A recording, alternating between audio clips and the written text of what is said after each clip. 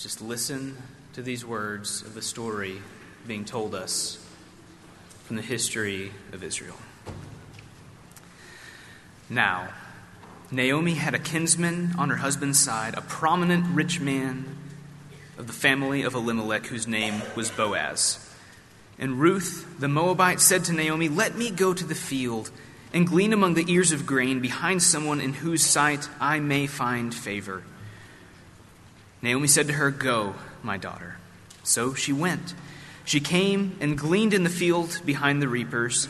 As it happened, she came to the part of the field belonging to Boaz, who is part of the family of Elimelech. Just then, Boaz came from Bethlehem. He said to the reapers, "The Lord be with you." They answered, "The Lord bless you." Then Boaz said to his servant who was in charge of the reapers, "To whom does this young woman belong?" The servant who was in charge of the reapers answered, "She is the Moabite, who came back with Naomi from the country of Moab. She said, 'Please let me glean and gather among the sheaves behind the reapers.' So she came, and she has been on her feet from early this morning until now, without resting even for a moment." Then Boaz said to Ruth, "Now listen, my daughter. Do not go to glean in another field or leave this one, but keep close to my young women. Keep your eyes on the field that is being reaped and follow behind them. I have ordered the young men not to bother you. If you get thirsty, go to the vessels and drink from what the young men have drawn." Then she fell down with her face to the ground and said to him, "Why have I found favor in your sight that you would take notice of me when I am a foreigner?" But Boaz answered her, "All that you have done for your mother-in-law since the death of your husband has been fully told to me, and how you left your father and mother and your native land and came to a people that you did not know before. May the Lord reward you for your deeds. May you have a full reward from the Lord, the God of Israel, under whose wings you have come for refuge." Then she said, "May I continue to find favor in your sight, my Lord, for you have comforted me and spoken kindly to your servant, even though I am not one of your servants." The word of the Lord. Thanks be to God.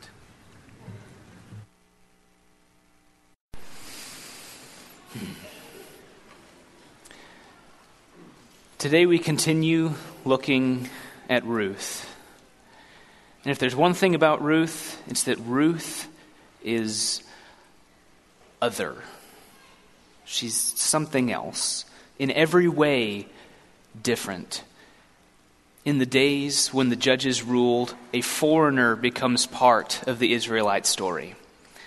She is called Ruth the Moabite. The people of Moab are not looked upon kindly within the Israelite story. They're not allowed to worship the God of Israel. Israelites are forbidden to help them in any way. I really appreciate Jeremy bringing up that text from Deuteronomy earlier. It says we're supposed to take care of the poor.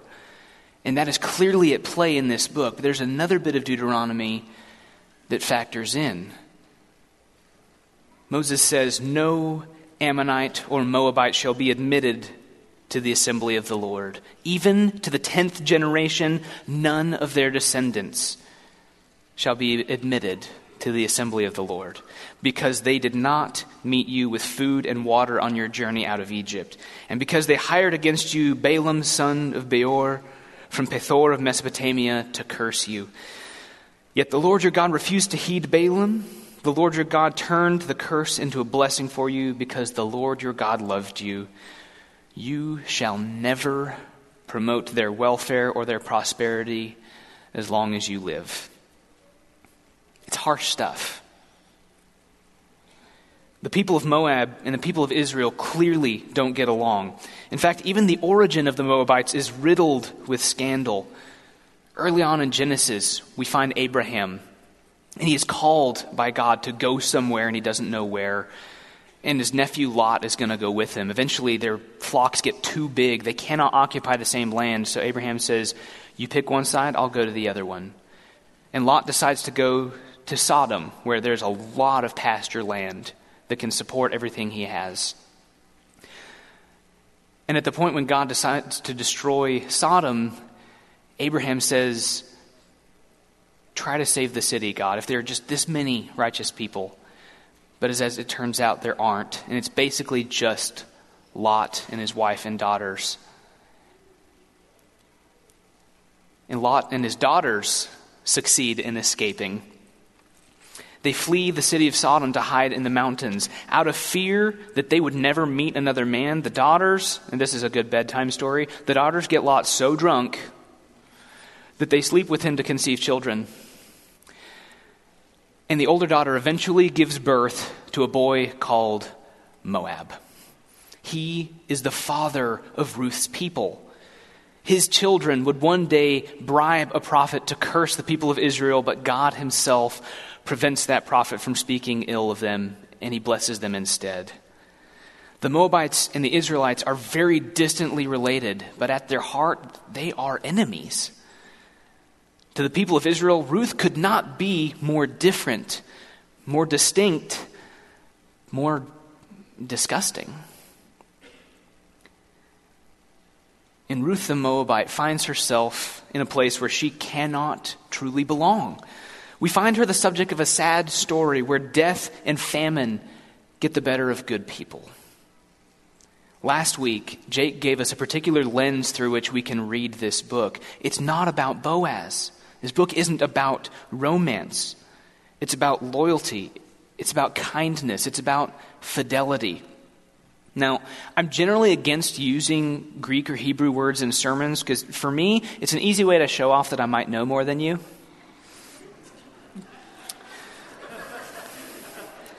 But I'm willing to make an exception. This word is so important that I have to say it. The traditions of ancient rabbis tell us that this word is the point of the story. And the word they use to describe it is chesed. In a way, this word doesn't sound pretty. You have to make a throaty, gritty sound to even pronounce it correctly. It almost sounds like you're choking on it. And we don't have that sound in English. It sounds like that make German and Hebrew sound kind of harsh to us. We don't really use that sound. But chesed is the point of Ruth. Our first glimpse of chesed is Ruth in Naomi. Naomi's urging her daughters, return to the house of your mothers. And she says, let the Lord make chesed with you, as you have done with the dead and with me. Now Orpah, the other daughter, she returns home with this blessing. But Ruth returns to Bethlehem with Naomi. Ruth refuses to leave, and by doing this, she shows her mother-in-law the kind of chesed that the Moabites do not deserve to receive according to the law of Moses. Naomi gives Ruth a home, a place to belong in a time when her people receive nothing but hatred from the people of Israel. She shows Ruth chesed. And Ruth's new home is only possibly home because of the kindness, the loyalty, the fidelity, the chesed of Naomi. And eventually, someone else takes notice of Ruth's chesed, her loyalty, her kindness. We get in our text today our first portrait of Boaz. He's a relative of Naomi's husband. He is a man of strength. He's rich. He's a landowner. He invokes the name of the Lord to bless his field workers.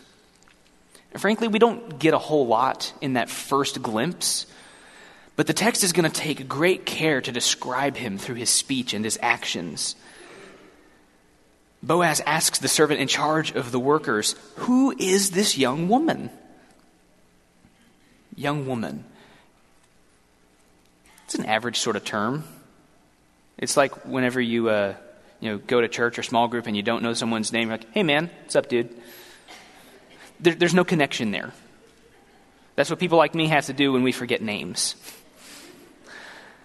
Young woman, it's average. There's some sort of distance there. There's no relationship. There's no obligation. And the servant goes on to describe her. She is the Moabite who came back with Naomi from the country of Moab. The first thing anyone says about her is that she's a foreigner. And she's something of a refugee. She does not belong. She should not be here, but here she is. The servant goes on and tells Boaz that Ruth asked to glean here. And according to the law of Moses, it's her right. She is poor, she's a widow, she's a foreigner. All three of those give her the right to follow behind and to get some grain, to go make some bread so that she and her family don't starve. She has that right. She has the right to gather behind the reapers. And then he tells Boaz she has been on her feet since early this morning and hasn't stopped yet. Now, Hebrew narratives, they rarely give us anything like a glimpse into things like tone of voice. They'll give us just enough to keep the story going. Like storytelling now, we want as much detail as possible. We want to know, and she said angrily. We don't get that here. So a lot of that ends up being left to our imagination. So I don't know what the voice of the servant sounds like. Is there contempt in his voice when he says where she's from? She's a Moabite. Could it be confusion, wondering how she even got past Border Patrol? Could it be pity as he recounts to Boaz the dreadful things that happened to her and her family? How all their husbands died and they're left with nothing but a trip to their respective homes? When we get to the servant's final words, however, I imagine he sounds impressed, maybe even impressed against his will. She had been on her feet all day without resting for even a moment. She could be a modern-day teacher. She hasn't stopped yet. This seems to be a woman of great work ethic, of character, and she's from Moab? How can this be? But here's Boaz, and he takes notice of her character instead of her lineage, and he blesses the chesed Ruth has shown Naomi by returning home with her and by coming out to gather grain as a poor person, a widow, a foreigner. And as Boaz takes notice of her character, we begin to see a progression in their relationship. He shifts very quickly from that distancing term, young woman, to something very personal. He calls her the same thing Naomi calls her when she asks for permission to go glean. Naomi says, "Go, my daughter." And Boaz calls her my daughter. He addresses her with this term of endearment, of closeness, of family. He calls her daughter. Boaz tells her, "Stay in my fields." And he gives her more and more freedom. Don't go somewhere else. My young men will not bother you. If you get thirsty, go drink from the water they have drawn from the well. And then she asks the burning question that I'm sure is on everyone's mind. The question that no one dares to ask, but she asks it anyway. Why have I found favor in your eyes that you should take notice of me, a foreigner? And Boaz will continue to lavish his kindness upon her, covering her with privilege and with chesed. He invites her to a meal, and he has his servants pick out extra grain for her to take home. So she gleans until evening, and she takes home her winnings. And this surprises Naomi, all because Boaz noticed her character and learned of her chesed, her loyalty, her faithfulness. Then as Naomi sees Ruth, Naomi offers a blessing upon someone she hasn't even met, reminding us that God's chesed has not abandoned the living or the dead. She attributes the kindness of Boaz to the chesed of God. And while chesed may not sound pretty, I believe it is one of the most beautiful words in the world. Because at this point, Ruth's story is our story. Naomi's story is our story. Boaz's story is our story. This is like the most realistic book in the Bible. There are no miracles.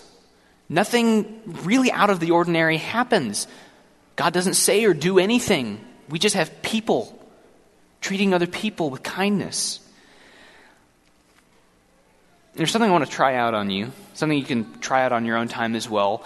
There's an interesting way to try to read biblical stories, is to try to figure out which character you are. And since 2/3 of the Bible is stories, it's a pretty good way to read a lot of the Bible. It's like, if I'm reading this, where do I fit? And I think it's pretty simple. In a way, we're everyone in the story, and we are no one in the story. Every part of this story so far is very possible, and every character could be me now, or in the past, or in the future. We could be Naomi, left alone and without support, who is crippled by her grief, as she says, because the Almighty has dealt bitterly with me.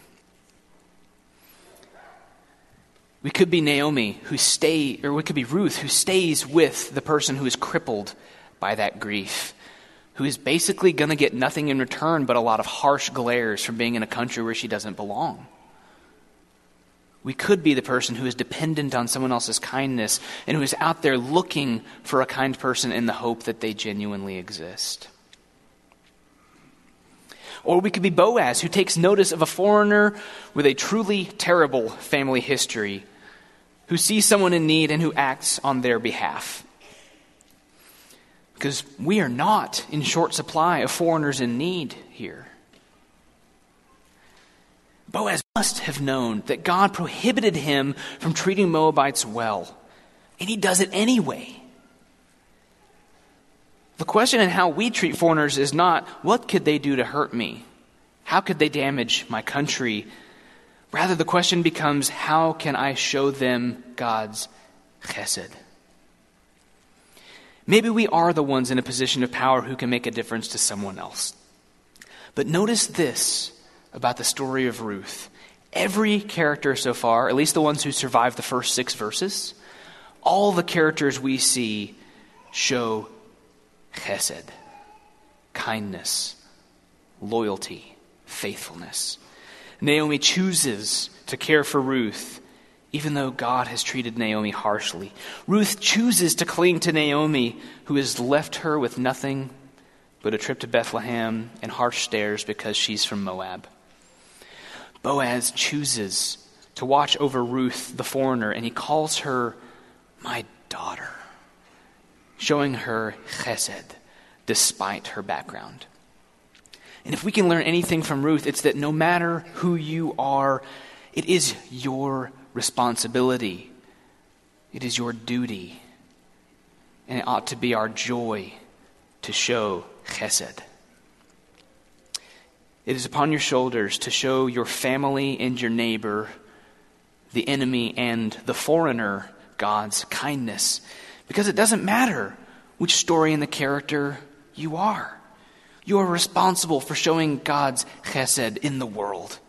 Whether it's the person across the street who looks just like you, or the person across the world from another country and another faith who looks like someone you may dislike or distrust. Moses told his people never treat the Moabites well. But thank God Boaz didn't listen. Because if he had, we would not have such a magnificent woman in the lineage of Jesus. If this chapter teaches us anything, it's that sometimes we have to break the rules to do what's right. Sometimes the rules get in the way of showing chesed. The rules of my culture say I should stick to my own people with my own upbringing, possibly my own kind of education, with my kind of outlook on life, maybe even within my kind of Christianity. The rules of my culture say that if someone offends me, I do not have to be in relationship with them. The rules say that loyalty to country is the highest good and that I need to look out for my country first. But God's chesed breaks all those rules. So I ask you now, which of your rules must be broken? Where do you need to go to show chesed? Which relationships need to be restored so God's kindness can be showed in the world? These are your questions to answer. So go out and answer them. Show God's chesed in the world. Break the rules. Be the person in need or in power, but for God's sake and for the sake of God's kingdom, go and be kind, especially if the other person doesn't deserve it. Let us stand and sing.